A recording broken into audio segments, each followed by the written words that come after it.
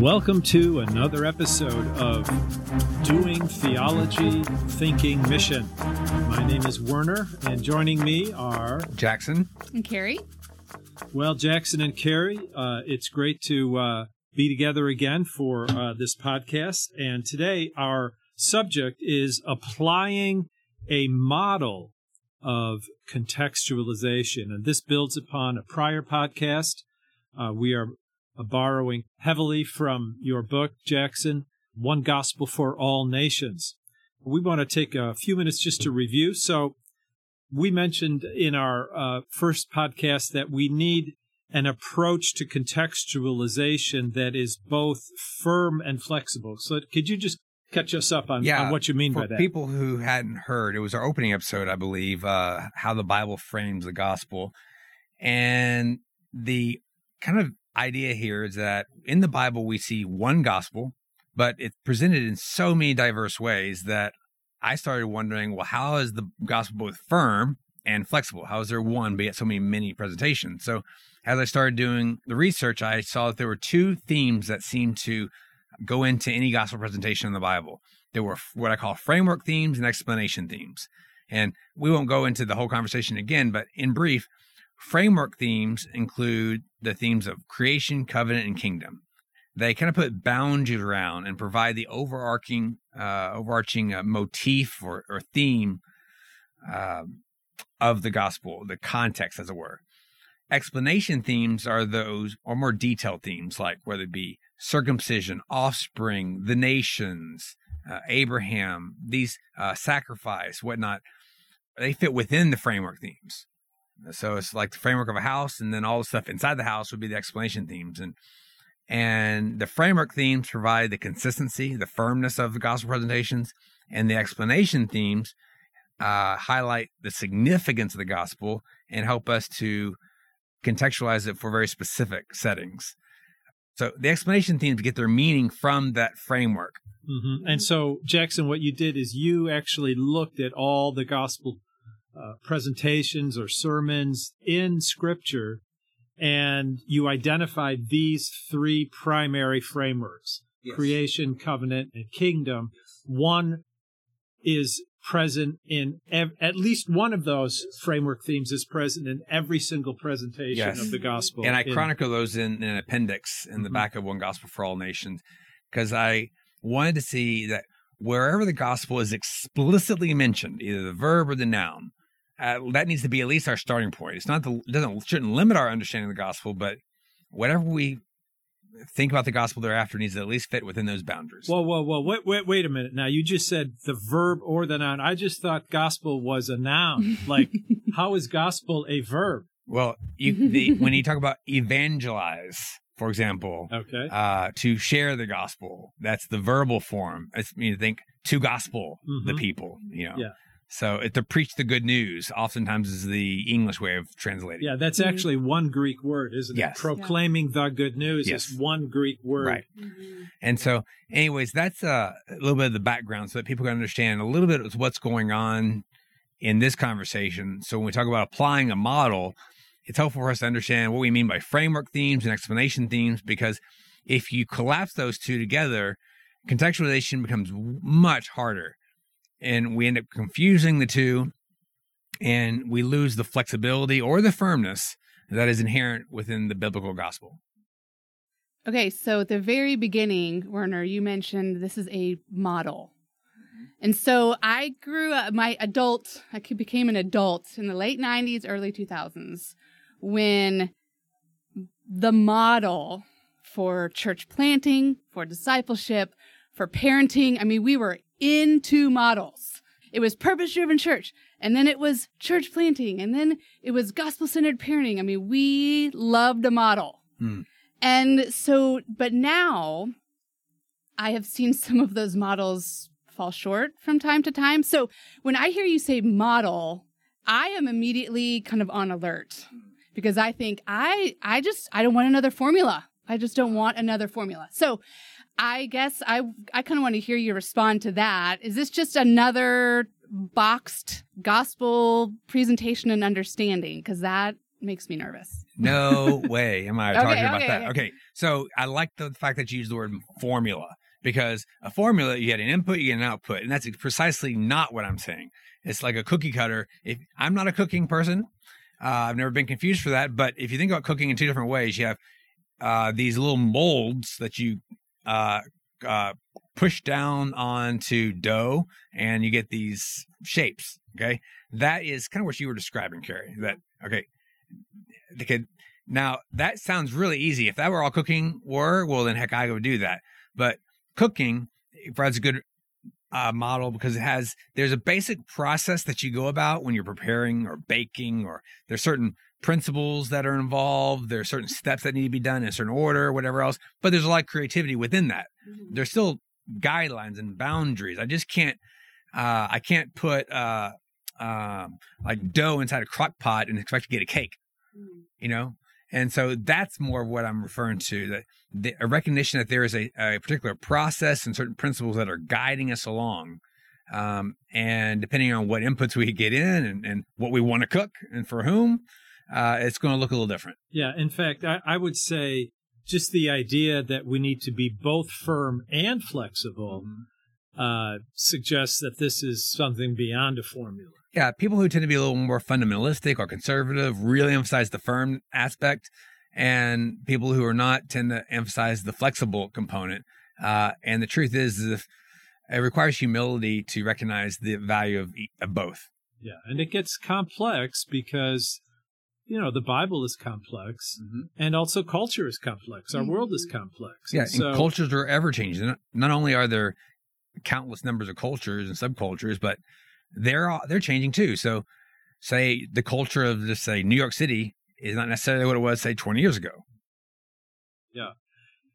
Now you've mentioned several times that when we contextualize the gospel, we need to be biblically faithful and culturally meaningful, and that there's a process for doing that. Can you share a little bit about that? Yeah, well, at the heart of it is that, at least the way I present it, is that contextualization begins with interpretation. Most evangelical discussions of contextualization assume some theology, some interpretation, and then they think we contextualize, which is to say we communicate it a certain way or we apply it for a certain context. And as I argue, that it truly begins the moment we interpret the text. Because we are looking at the Bible through a certain cultural lens. We're going to notice certain things. We're going to overlook certain things. But even in the revelation of itself, God contextualizes his self-revelation using ancient Near Eastern cultures, ancient Mediterranean cultures, so that you have to understand that context. So there's this inherent bringing together of ancient and contemporary cultures that we have to take seriously, and that's going to affect contextualization from the very beginning. So we just can't ignore the role of culture right away. Mm-hmm. And I think you have said this a few times, is that it's not even a matter of, is this a truth or untruth, but it's a matter of emphasis.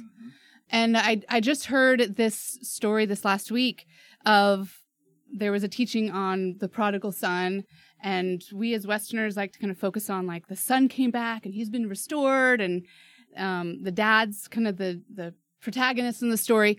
But then there was, I forget, they were non-Americans, non-Westerners that were reading it, and their emphasis was really on, look at the famine.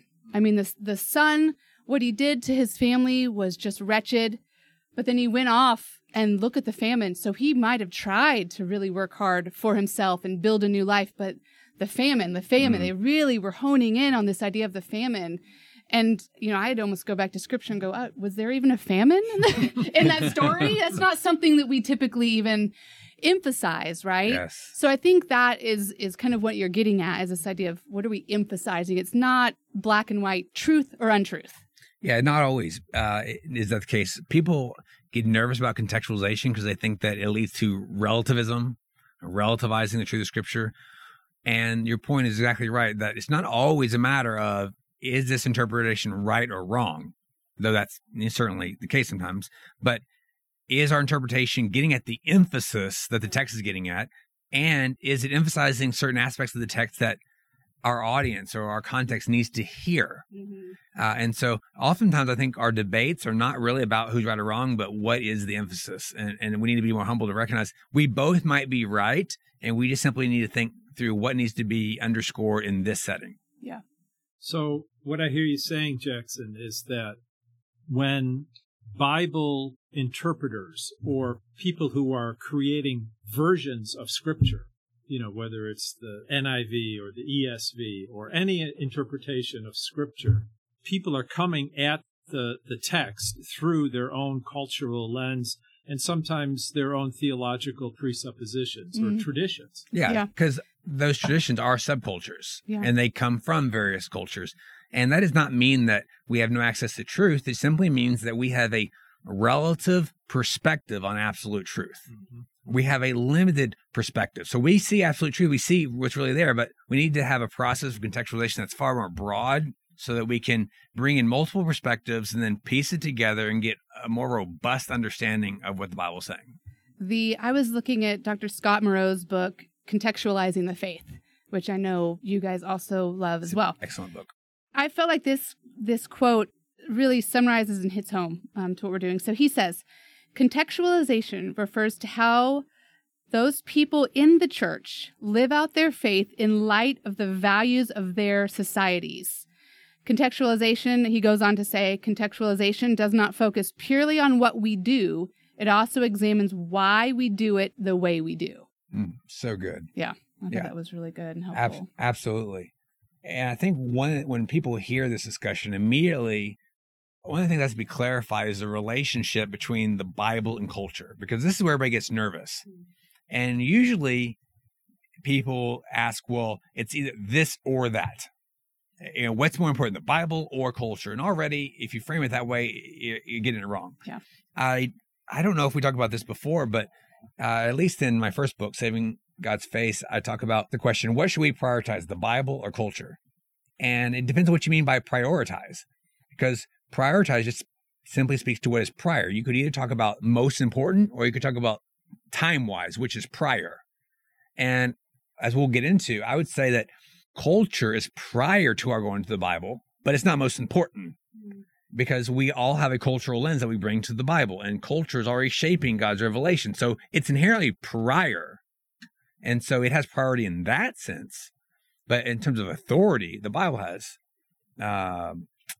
priority. And so we have to be humble and flexible in thinking, okay, what is the relationship between the Bible and culture? Yeah. That idea of relationship also helps me with regard to the fact that there is an ongoing relationship. There's a process. There's a conversation that we're in. Although we are firm on some things, we are also obviously on a lot of things in Scripture and the deity of Christ, the authority of Scripture, and so on. We are also open to how Scripture speaks to us. We're open to new insights from Scripture, new perspectives from different people in the body of Christ as to the significance and meaning of the text. Yeah, and it's important to distinguish new insights, not necessarily new revelation, but it's like this. When you read the Bible when you're 20, you see certain things. When you read the Bible when you're 40, you see certain things. And then when you see 60, you see other things. You naturally understand, I'm going to have new insights. And that's all we're saying as we get more cultural perspective. When we bring in more cultural lenses, we get more insight. The Bible's not changing, but our relative perspective of it is. Yeah, and I love the idea that the Word of God, the Scripture, the Bible, revealed in the person of Jesus Christ through this text is so vast and glorious and multifaceted that it will take us all a lifetime in order for us to probably even begin to really grasp the beauty and wonder and glory of it all. Yeah. So I think a word picture might help. Because one thing to say, hey, there's this tension between Bible and culture, but I've suggested a few different word pictures, and they all have their limitations. But one of them is that of a wheel, for example, like a tire on a car. You have the hub, the The hubcap? The framework. I just wheel. went blank on it. You know, the spokes with the wheel. Yeah, the hard around which you had the tire. It has the rubber. This is like charades. I just went blank on. Okay, you have the rubber. You have the rim and the road. So I think the rim. So the rim is like the metal part that's actually structurally tied to the car. Yeah. Right. That's firm. Okay, it's tied to the car. Then you have the rubber that goes onto that rim, mm-hmm. and then you have the road itself. Mm-hmm. Okay. Now the firm part is like the framework themes. It's giving shape to everything else. The rubber on the tire, it's flexible. It moves. It adapts to the road that it's on. Now, granted, there's a certain firmness there, but it gets its definition and shape because of it's latched on to that rim, right? So within a tire, you have the rim and the rubber, and that's like the framework themes and the explanation themes. The car doesn't function without both of them. Right. Try to drive a car with just the rubber, it won't work. Try to drive with just the rim, won't work. And then what is the road? It's like culture. So different tires are more adapted to different roads. Because the rubber, you need certain rubber to whether it's raining or snow or mountainous or desert, whatever. And that's the same thing. The Bible's full of these different themes, motifs, and images and word pictures and metaphors. And they're all valuable, but some of them get a little bit more traction in some cultures than others. So maybe that's one way. What do you guys think about that? Does that seem to make sense? Or yeah, I think that's a really helpful. I think it illustrates the firm and flexible. Yeah, and I love the idea of the culture as the road, with the rubber or the tire adapting to the culture, yet maintaining that central core of rigidity to the core truth. It's integrity. Yeah. Yes. Right. One other word picture that I would have is like a Ferris wheel. A Ferris wheel has a definite firm structure. I mean, it's not this flexible Gumby-like thing. It's hard, but yet, if you think about sitting in the seats of a Ferris wheel, it rotates around. Okay, and you can only rotate around according to the firm structure of the Ferris wheel. But the relative perspective of people in different seats is going to be different. Mm-hmm. And sure, you get your way all the way around the Ferris wheel, you're going to get a holistic perspective. But at any given time in our life and our situation, we're seeing things from a certain perspective, looking out into the world. And so maybe that's also kind of helpful as we think through how do you have firm and flexible? Because we have to realize that we all come from a certain perspective. Truth is absolute, but our understanding, our grasp of truth is not omniscient. We're still learning. We're not God. Yeah. I think that's helpful too. If there's people, as maybe they're listening and they're processing this in their community, it takes some of the fear away. I think that what you're not saying is, we just adjust the truth according to whatever culture we're in. I think that's a huge fear. I remember a few years ago driving in North Houston, there was a church billboard and it said, "Cultures are changing, but we aren't." And I thought, that's just operating out of fear that we're not willing to look at the firmness and the flexibility of the message of Jesus. And those people people who made the billboard don't realize that they are working out of cultural perspectives and lenses, and because subcultural lenses. Totally, yeah. I want to share a project with you that demonstrates how the work of Mission One makes communities more like the kingdom of God. Mission One walked alongside our partner organization in Nepal to create and implement plans that help the community discover for themselves the transforming power of Jesus. These people went from living in caves with poor sanitary conditions to living in a village in a location with a smaller chance of landslides. Then they created a shared economy centered around goat husbandry. Sanitary conditions have improved and continue to improve. Meanwhile, people have seen the church as a source of blessing. Many began to come to faith, and today, about half of the village are part of the church. This is a glimpse into the vision of Mission One to see every community transform for the glory of God and the honor of all people. To learn more about Mission One projects like this one, visit missionone.org.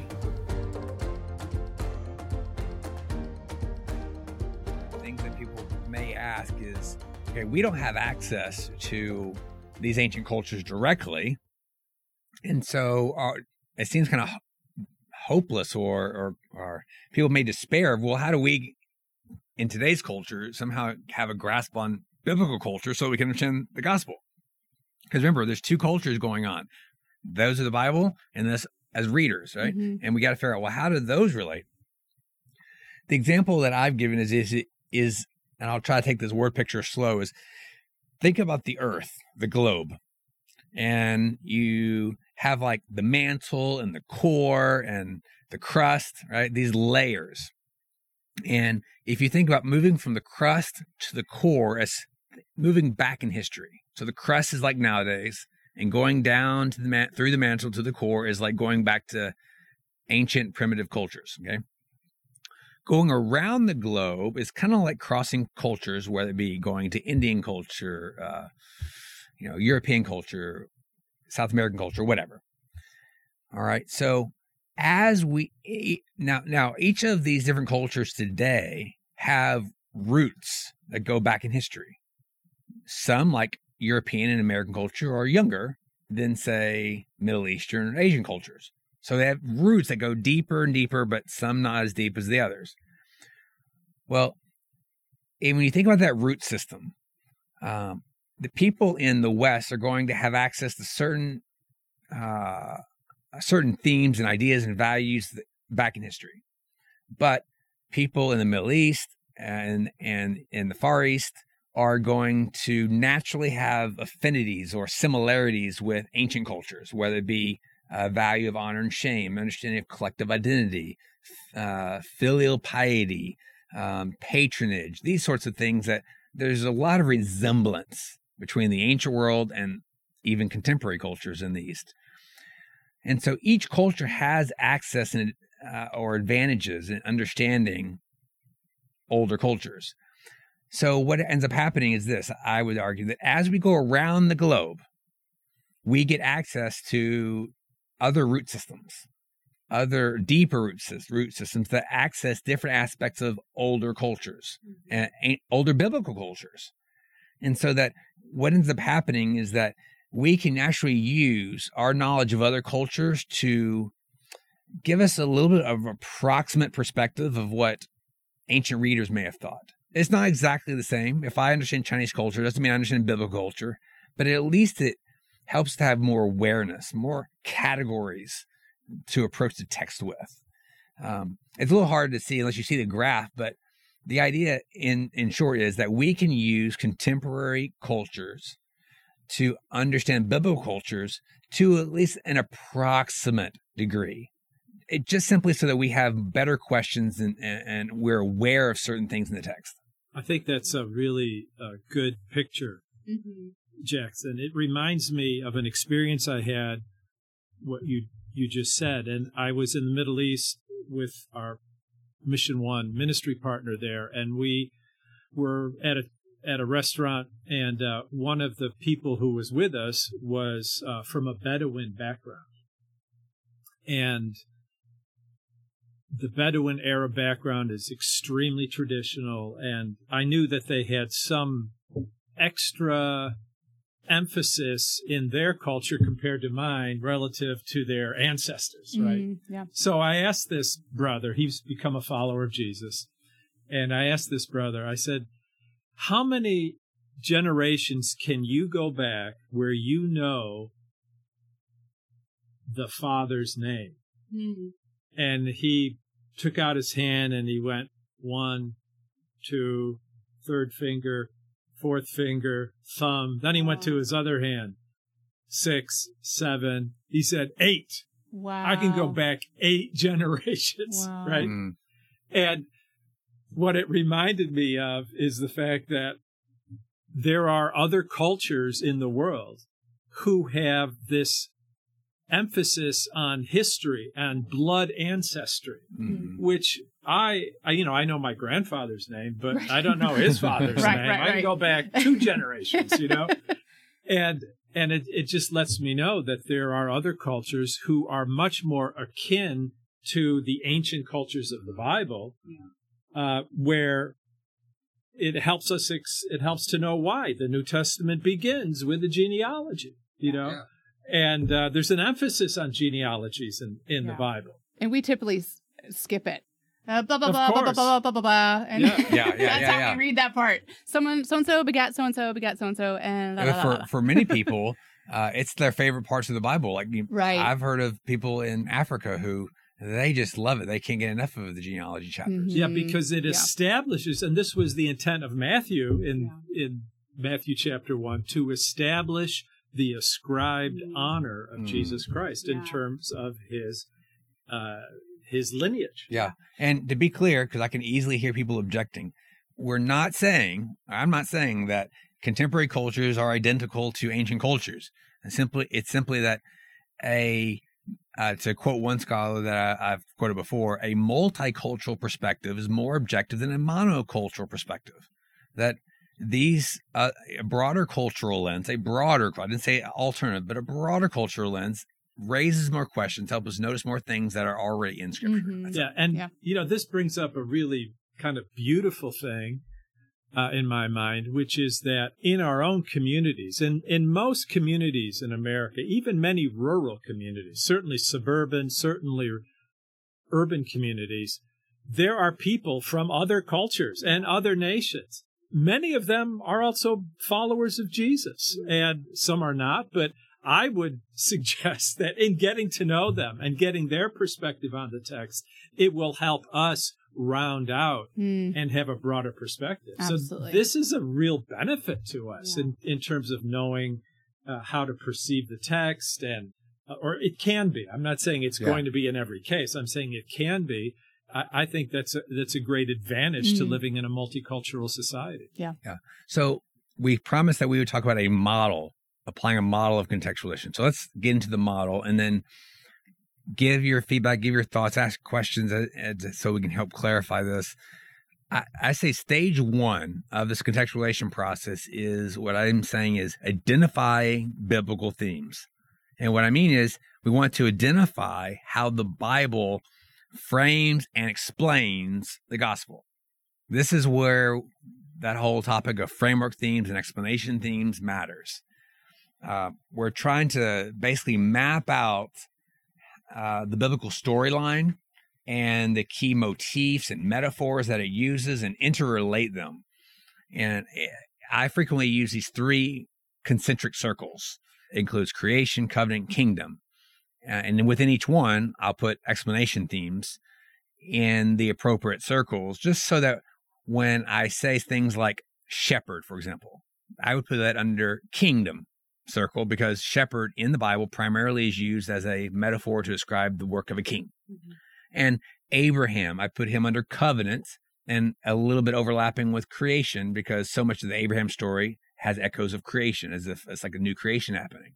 And so it's the biblical narrative, the biblical structure determines what are the framework themes, what are the explanation themes. So it's a really interpretive component, but at a literary level, not a theological level, at a literary level. So far, how does that sound? Identifying biblical themes. Yeah, that sounds great. Mm-hmm. I mean, that's essentially what you've done in identifying these three frameworks. Yeah. Mm-hmm. So notice how one of the guards in the system is that we're starting with the Bible, but we're not getting heavy in the weeds of interpretation. We're trying to keep it as a broad level, the obvious loose connections. So, for example, it's really easy to see that there's this motif in Scripture of linking a new spirit and new heart. That's linked with the new covenant. Mm-hmm. A circumcised heart is linked with the new covenant. You simply are making these connections. The idea of offspring is a repeated motif. This is a very broad strokes. It's just simply a broad mapping out of what the Bible has to say. It seems like, too, with this one, as we start in this stage one, identifying biblical themes, is that it might even be a worthwhile challenge for all of us for the next 30 days, as we're reading Scripture and engaging with Scripture, is to try and think through, where shepherds where would they fall in this? I'm reading about David. Okay, well, that's going to fall under covenant or maybe kingdom, like to try and wrestle through some of that. Maybe even making lists. I mean, I know, Werner, you've got little crowns all over your Bible as you are processing different aspects. So it might be a worthwhile 30-day challenge, would you say? Yeah. So that we can internalize how to see these things. Yes, because otherwise what we do is we see these metaphors in Scripture and we give it meaning and significance for our own culture, but doesn't fit within the biblical story. Right. One thing that I recently did, I taught a class on the book of Acts, and we looked at several of the sermons in the book of Acts to identify what the key themes were in the gospel sermons in the book of Acts. And that's one way of very practically putting this into action is, look at the first sermon, Peter at Pentecost. What was his emphasis? Was his emphasis on creation, covenant, or kingdom? Mm-hmm. And you can identify those things as you go through. Things like the splitting of the water, the separating of light and darkness. You see that both in creation, but you also see it in the Exodus story where God is creating a people with whom he covenants with. See, these are all intertwined themes. You see it, Jesus' baptism, going into the water, and the Spirit hovering over, just like the Spirit hovers over Israel. Mm-hmm. I think that's a great point about it being intertwined. It's not like these are three different silos of content, creation, kingdom, covenant. Right. They're oftentimes overlapping. Mm-hmm. With different that's why it's concentric circles. Absolutely.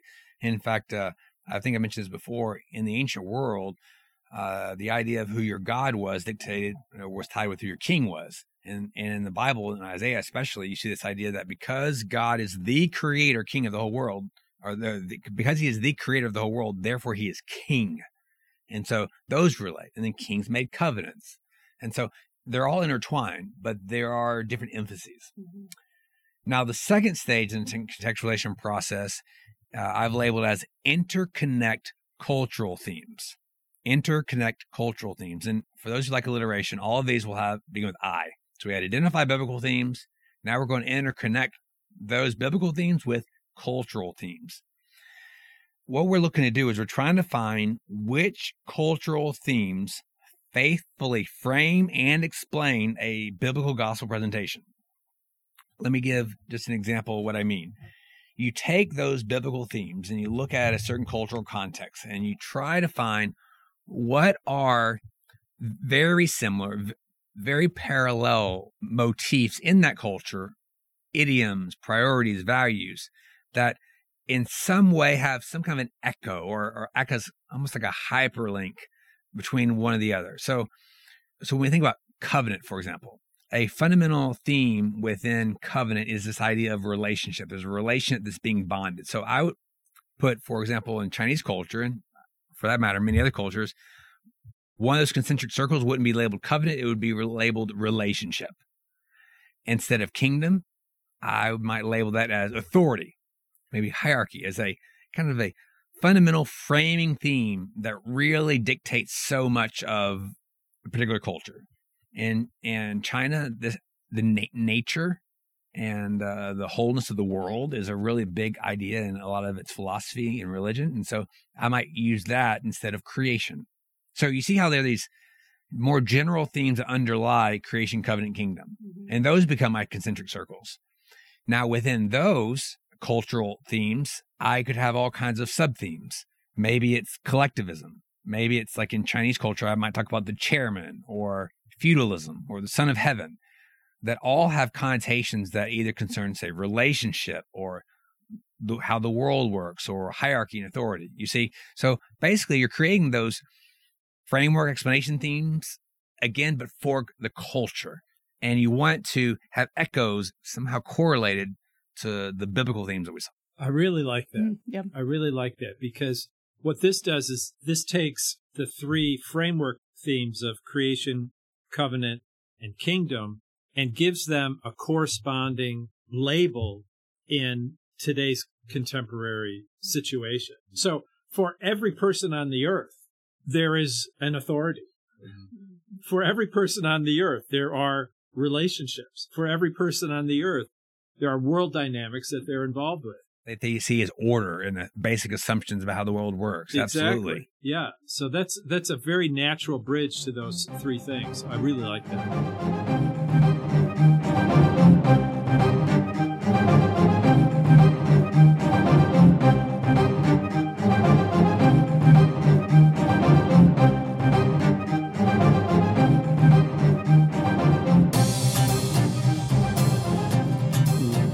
see here is that it's Scripture that determines the lens in which we analyze culture. Because so oftentimes when I've seen literature on contextualization, people will find some kind of motif or practice, and there will be a whole lot on that particular practice, whether it be polygamy or ancestor worship, and it seems to dominate all conversations about contextualization. Whereas I would rather the Scripture be the force that shapes how we think about contextualization. Mm-hmm. Because creation, covenant, kingdom aren't just for the ancient Near East. The underlying values and themes are impactful and significant for every world culture that's ever existed, ever will exist. Mm-hmm. And so that needs to be the lens that we dissect culture and understand its priorities. So what if I solve the issue of polygamy? It doesn't necessarily mean the gospel has touched on a fundamental worldview and values. Let me back up there. Yeah. You just said something about polygamy. Can you repeat that and explain that? You said, so what if you're talking about polygamy? I didn't follow you right there. Go ahead. Addressing issue of polygamy is important, but if that is like the main thing that we tend to focus on when it comes to contextualization, then we miss the core dynamics of the gospel. Because sure, that's one aspect of morality that we might want to fix. Okay.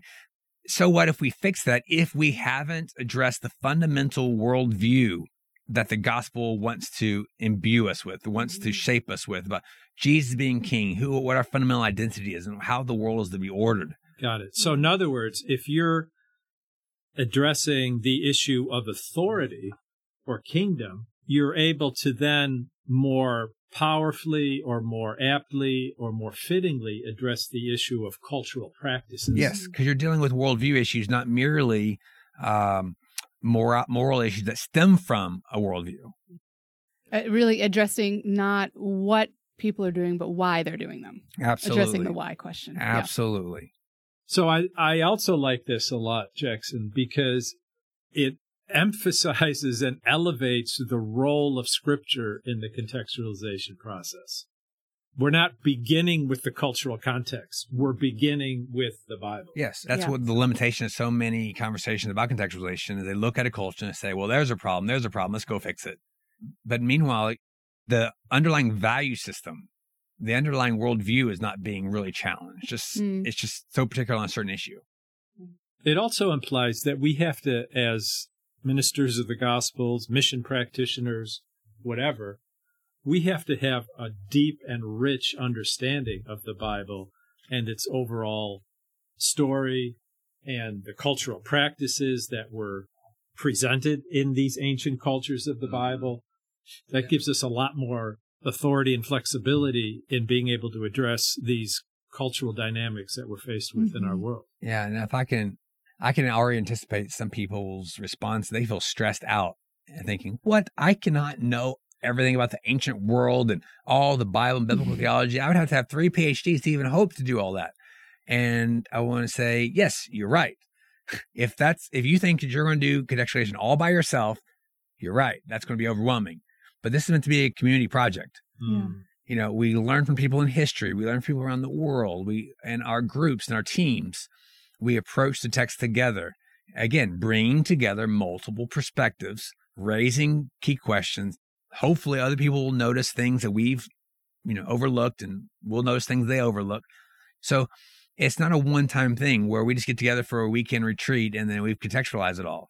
It's ongoing as we have more insight on Scripture and more understanding of the culture. It's a cyclical process. Yeah, and it's ongoing as long as we're involved in Christian ministry. Right. Absolutely. Yeah. So we have identified biblical themes. Stage 2 is interconnect cultural themes. Stage 3 is interpret biblical meaning. Okay. Interpret biblical meaning. And I've called this exegetical contextualization. What I mean by that is that we use the cultural lens that we just got from stage 2, this trifold lens frame view of culture, to go to interpret Scripture. And ultimately, that's what we want. We want to understand what Scripture says, but we have to be humble to recognize that we're all going to come to the text with a cultural lens. And all we're trying to do here is be intentional, to say, as I broaden my lens to include this particular context that I live in, what do I see in the Bible? culture is nothing more than a filter for sure. And culture has no real authority, but it is a filter. And we have to recognize that and be intentional about that. So this is where we're interpreting the Bible intentionally through the cultural lens that we developed in stage 2. Mm. Yeah. I'm coming at you with a lot of quotes today, but this truly, I feel like I quote this book probably every 4 or 5 episodes, but is Randy Richards and Brandon O'Brien's Misreading Scripture with Western Eyes. And they say, if our cultural blind spots keep us from reading the Bible correctly, then they can also keep us from applying the Bible correctly. Yep. So this goes beyond, this is not just an initial evangelism conversation. This is a discipleship one. Absolutely. So let's say, for example, you wanted to deal with a cultural problem of ethnocentrism. Well, you would look at that graph that you organized at stage 2, analyzing the culture, and say, okay, where's ethnocentrism fall in there? And I would put it under like the relationship circle, maybe a little bit of the world circle in terms of these basic categories of humanity.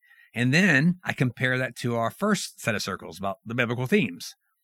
And I realized, a lot of the Bible's discussion of covenant and creation could be really relevant if I want to address ethnocentrism.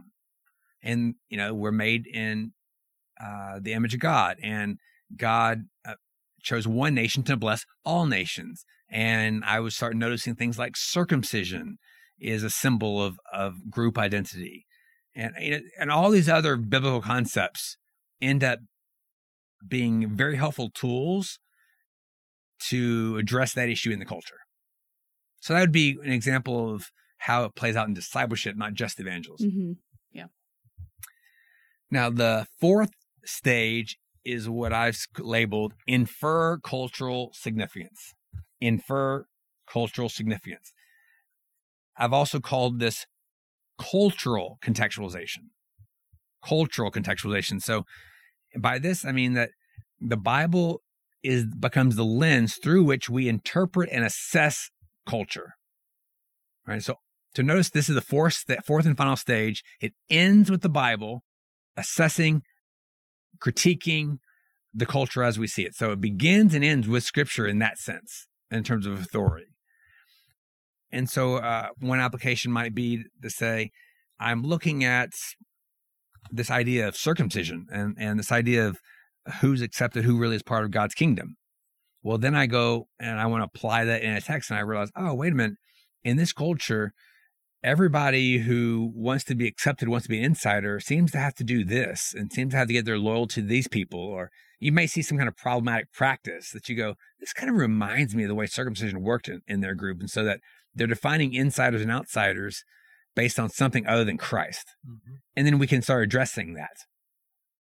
And of course, you can see certain ideas that, in Scripture that you go, oh, this would be helpful to explain the gospel or explain this idea better for the culture, because this teaching would be important. It's inferring cultural significance from what we have read in the Bible so far. Very good. Yeah. So identifying biblical themes, interconnect cultural themes, interpret biblical meaning, and infer cultural significance. And then those 4 stages repeat and repeat and repeat as we get more and more understanding of culture in the Bible. I think one of the things that I believe about that step 4, stage 4, infer cultural significance, is that inherent in doing that step is both affirming the cultural diversity, but also subverting traditions which are against the kingdom of God, mm-hmm. or which are inconsistent with the life of Christ mm-hmm. and the life of the Spirit. So there's a lot of critique going on mm-hmm. there. Mm-hmm. We're not just saying things that are culturally relevant. Mm-hmm. We're saying things that will resonate deeply. Mm-hmm. And in resonating deeply, may very well appear to be subversive to the status quo. Yeah, I think we all have a natural proclivity, either when we're doing ministry, either to affirm so much of a culture that we're living in, or to be critical and attack it. And hopefully this model, it just simply gives us a lens so which we can say, yeah, I want to affirm this. This is a part of God's subtle revelation within this culture, or this is a part of the Imago Dei coming out that we want to affirm and celebrate, and it's a bridge to a more holistic biblical worldview. But then there's other things we want to challenge and go, not so much. We need a model, again, that also gives a firm and flexible approach to assessing culture. That you go, we're not going to give on these things, but we can be flexible in accepting that because the Bible doesn't say anything about that. Yeah. As we wrap up, I just want to, someone's in their car, they're listening to this, they have nothing to write things down with, and they want like a visual something. Is there a place that they could go to see, you talked about your Venn diagrams and you talked about these themes. Do they can go and kind of get a visual for what's happening here with the for the deepest explanation, you go to One Gospel for All Nations, the book, One Gospel for All Nations.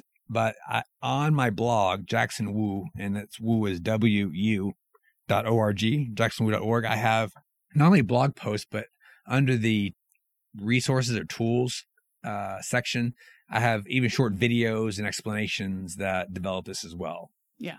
You're right. It'd be good to close here, rest people's brain, and maybe let them rewind and play it again, because there's a lot of word pictures here. But this cycle, I think, kind of incorporates kind of the best of insights that different scholars have found and put together when they talk about contextualization.